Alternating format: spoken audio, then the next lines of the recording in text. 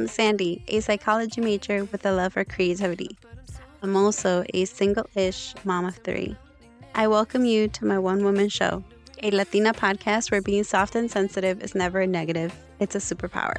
I invite you to join me as we unpack pretty big baggage caused by the highs and the lows of this thing we call life. Buckle in and get ready to live, laugh, love. No, wait, that's not it. Buckle in and get ready to laugh and cry as we all heal and discuss everything and anything from my failed attempts at love to friendships, parenting, motherhood, femininity, and everything under the belt.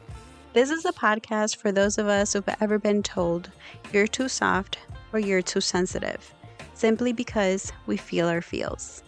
Welcome to Too Soft, Too Sensitive, a podcast for sensitive people. It is my mission to empower you, empower myself, and destigmatize this word, vulnerability.